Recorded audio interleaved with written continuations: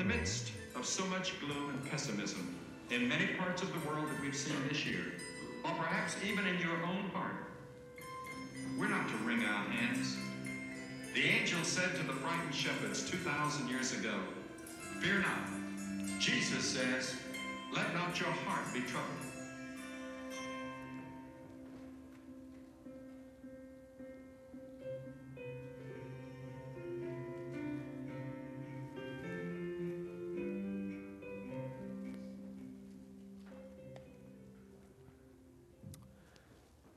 Have you ever been asked, maybe you have even this year, to make some kind of Christmas list for someone who wants to buy you a present? And, sometimes that can be a little bit of a challenge. Maybe you've wondered, okay, well, I don't want to put something too expensive down there for fear that they'll think that I'm trying to be extravagant. You don't want to put something too inexpensive down for fear that, well, they'll think, maybe you think it's a trivial thing or they can't buy more. Is it possible that I've tended to overthink this? Yes, that's certainly possible as well. It's just a little hard to do that. But this year, as we've made our Christmas lists, my guess is it does look a little bit different because things are different this year. And some things that normally are just assumed to be present this year because of all we've been through in 2020, well, some of those things are just not present. And things that are more important to us, we've been looking for. And so on our Christmas list this year, for lots of us, we've sort of got down things, at least mentally, things like love and joy and peace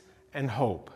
And today we come to the second of those as we go through this series that I'm calling Making a List, and that's joy. How do we think about joy? For our family, our kids are getting a little bit older. They're not little anymore by any means. And we've talked some this year about how joy sort of changes over the years for Christmas, right? Because when they're little, it's all about Christmas morning and the excitement of presents. Can't wait to dig in and open them up, dump out the stockings, all those things. Everybody's so excited. And then you get to the point, well, that's not quite as exciting as it used to be. And so there's a sense of, well, how do we find joy after things have changed some? So I'd like for us to think about that today. How do we find joy in something more than maybe in the presents? Because most of us know a lot of the stuff we give and get doesn't bring lasting joy. So what does? I want to think about that by turning to Luke chapter 2. We're in the heart of the Christmas story. We'll get there in just a minute. We're going to spend the rest of this series next Sunday and then Christmas Eve really talking about the Christmas story itself. And Luke tells that story. He tells us that Mary was found to be pregnant, right? It's the work of the Holy Spirit. She's never been with a man. This is a miraculous event. And then it says at the beginning of chapter 2 that Caesar Augustus, the Roman emperor, makes a ruling, and he says that everyone in the whole empire has to go to their hometown and they have to register. It's like a census, basically a tax. And so Caesar Augustus commands it and everybody moves. Okay? Caesar was maybe the most powerful man who had ever lived up to that point, and he's still pretty high on the list of most powerful people in history. And so his word had real authority. And so Mary and Joseph, these two people that most in the empire had never heard of, go from Nazareth in the north of Palestine to Bethlehem in Judea in the south of ancient Palestine, to the city known as the home of David, the great king, the home of the kings. And there they register. But it's also there that Mary gives birth. And when one of the other few details of the story, we find that there was famously no room in the inn. And so Jesus, the baby, is laid in a manger because they're probably in some kind of stable, maybe even in a cave, and he's laid where the animals would feed. Well, that's not exactly what you would expect of someone who's going to change history. And in fact, I think Luke gives us some interplay between Augustus in Rome, this powerful man who had everything at his disposal, the wealth that he could possibly want, with Jesus in this forgotten place, born to forgotten people, and how that looks, the difference between the two. And so we find Jesus laying in a manger. And the question is, these two unknown people, one of whom gives birth, how will the world respond to this? How's everyone going to see this child? Is anyone going to have any reaction to him being born at all? And what we find out is there is a powerful reaction to that. Luke chapter 2, it begins in verse 8. And there were shepherds living out in the fields nearby, keeping watch over their flocks at night. These shepherds. Lots of work has been done on the life of a shepherd in the ancient world, and there's one writer who comes a little bit later than the New Testament who says that shepherds were all thieves, that they tended to confuse what belonged to others with what belonged to them, and they sort of had this reputation of going around taking stuff. Well, that is a little later, and we don't really know that all shepherds were that way, but it seems that some were. There's also some scholars who think that because of where Bethlehem is and where these shepherds were, they may have been watching over the priestly flock. In other words, the sheep that are going to be offered at the temple on the altar. Maybe true, maybe not. But what we do know is that shepherds were really at the bottom of the social ladder. They were people that were sort of forgotten by most everyone. They're out in the field while everyone else is in town, literally forgotten by them, just sort of there to take care of the flocks. They are the lowliest. And yet, what we find out is, when the king comes, he's not in Rome waiting on some kind of powerful parade. What happens is the shepherds are told. Verse 9. An angel of the Lord appeared to them, to the shepherds, and the glory of the Lord shone around them, and they were terrified. And that's what we see. Throughout Scripture, what we see is the glory of the Lord is some kind of bright light. It's hard to even imagine what it is, brighter than anything else, probably brighter than anything we could produce even with our technology. And people are immediately afraid, and what angels have to say is just what this angel said in verse 10, do not be afraid. But then this, I bring you good news that will cause great joy for all the people. Today in the town of David, a Savior has been born to you. He is the Messiah, the Lord. This will be a sign to you. You will find a baby wrapped in cloths and lying in a manger. Good news of great joy for all the people. Sort of a throwaway line in a way, almost forgotten. But it's not just good news of great joy for the people of Palestine, not good news of great joy just for the people around those shepherds or the Jews in general, but for all the people. There is something globally good about this, universally powerful about the news that is being announced that will bring joy to all people. This was important for every person on the face of the earth then and every person who's lived on the face of the earth since then. For every one of us. Joy for all people. And the question is why? Because of who he was. Because of who this baby was. Now, who was he? Luke uses 3 terms to describe him. He talks about him being Savior and Messiah and Lord. Well, what does that mean? I want to take those a little bit out of order. The first one would have been the term that the shepherds would have been most familiar with. Messiah. It simply means anointed one. What it basically pointed to was the king. So here again, we have Caesar Augustus in Rome, and we have Jesus in Bethlehem. Who's the real king? Who really is anointed king? Well, everyone would have said it's Augustus, the most powerful man in the world. But God is saying it's Jesus.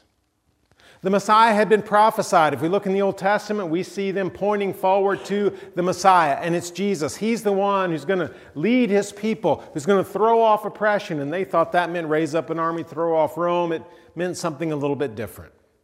But they would have been familiar with that, and the fact that the Messiah had come would have brought them great joy. This would have been hundreds of years waiting to be fulfilled in this moment. So yes, they would have been excited. Second term, Lord. Now that can mean lots of things in the ancient world. Sometimes when you said Lord, it was just a sign of respect to the person that you're talking to, right? Maybe someone who is your superior. And so you call them Lord, but certainly it also pointed to God. Now how the shepherds heard that and how the angels meant it might have been 2 things that were a little different. Maybe the shepherds didn't understand completely, but I believe what the angels are talking about, we're telling them and are telling us, is that Jesus is not only a baby, a human being born in Bethlehem, he is God. And that's good news. That should bring joy to all the people. They understood God. But that third term, Savior. Now, something we sort of commonly throw around, right? We talk about Jesus as Savior. That's not unheard of. We speak of it in this room. But what's interesting is there's only two places in the Gospels, Matthew, Mark, Luke, and John, only two places that Jesus is called Savior. Here and one place in John. And what we'll find is that Jesus has talked about saving people. We'll look at that in a couple weeks. But this is not a phrase that the Jews tended to throw around in the ancient world. It's not a word that they used. And what we find is when Paul begins to write and other New Testament writers write to Gentiles, they begin to use the word Savior. You see, this is good news for all people, not just among the Jews. Again, the contrast. It was said in Rome, Caesar is Lord. It was also said, Caesar is our Savior. Savior was used by the Gentiles in part to talk about someone who saved them from some kind of sickness. So if you applied some kind of medication, you saved me. That makes sense. You're my Savior. It was also talked about in political terms. A great political leader who saved the country, maybe a military leader who takes an army and fights off an enemy, or Caesar himself, is Savior. Jesus is Messiah the King, Lord God, the Savior, the one who would bring salvation to all people. It was salvation that maybe people weren't expecting, but salvation nonetheless. And again, we're going to talk about that more later on. Well, they've got their sign. A baby wrapped in cloths, which was normal, lying in a manger, which is not normal.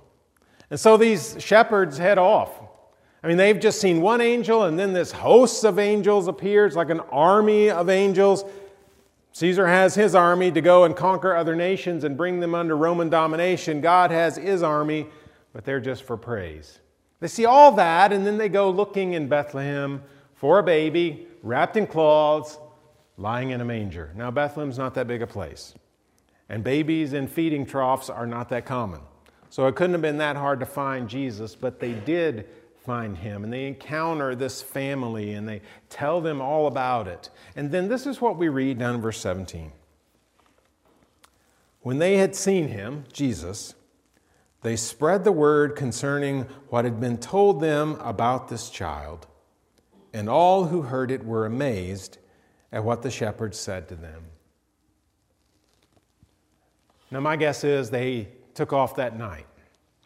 And they probably talked to their family and their friends. And they probably talked to people they encountered throughout that week and the weeks that followed. But my guess is that around campfires throughout ancient Judea, for years and even decades, these shepherds told the story. The story of the night that they saw an angel and heard the news of the Messiah, the Lord, the Savior. And they heard a multitude, a host of angels praising God. This story was told over and over again.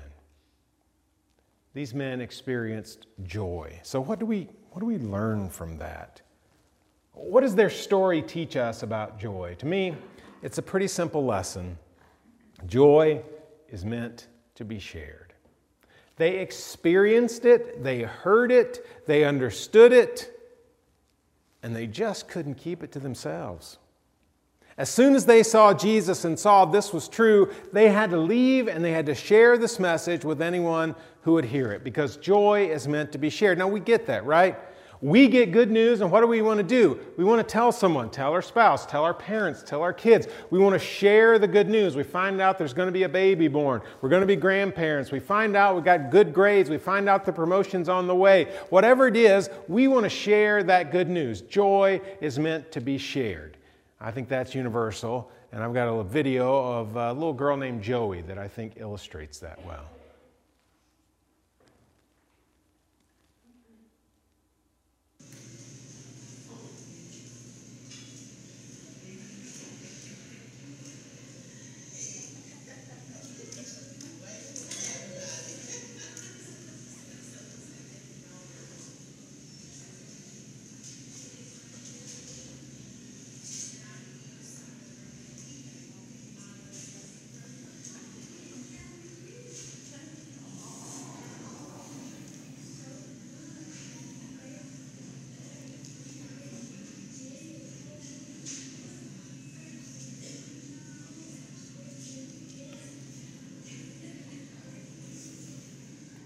You know, sometimes we get grown up and we forget how to share joy, don't we? But she still remembers. And I think that's a great thing. We want to share joy. So this Christmas season, how do we share the joy that the shepherds experienced? 3 things. First of all, find joy in things that last. You know, we agonize, right? We agonize over what to buy because we want to buy the perfect gift for our kids or for our parents or for somebody we know who has everything that they want and need, and yet we need to do something to show that we care. We agonize over that, and yet so many of those gifts by New Year's are on a shelf somewhere in a closet, and we've forgotten basically what they were. We need to find joy in things that really last. And we know what lasts. We know that the joy that we see described in this story lasts because it changes eternity. And when we recognize that we've been offered salvation through Jesus Christ, that our sins can be forgiven, that we can spend eternity praising God, just like this angel host, that doesn't go away this week. That lasts for eternity. And so we need to identify the things that bring us joy that really lasts. Now, happiness, that's pretty fleeting. That comes and goes. It's dependent on our circumstances. We're happy for a moment, and before we even recognize we're happy, the happiness is gone. But we can find joy in things that continue to be there, even when our circumstances don't point to happiness. Second, allow joy to be part of your everyday. Again, happiness, well, that's dependent on how the day is going. But there are things that bring real joy, that are blessings from God, things that He has given us. This is one of them.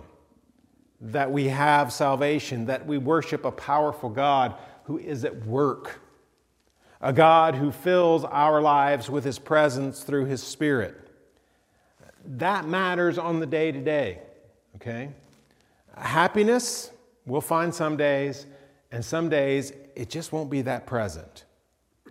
But the fact that we serve a powerful God who's at work in us, who offers us something more even than this life, who ushers us into eternity, there's real joy in that.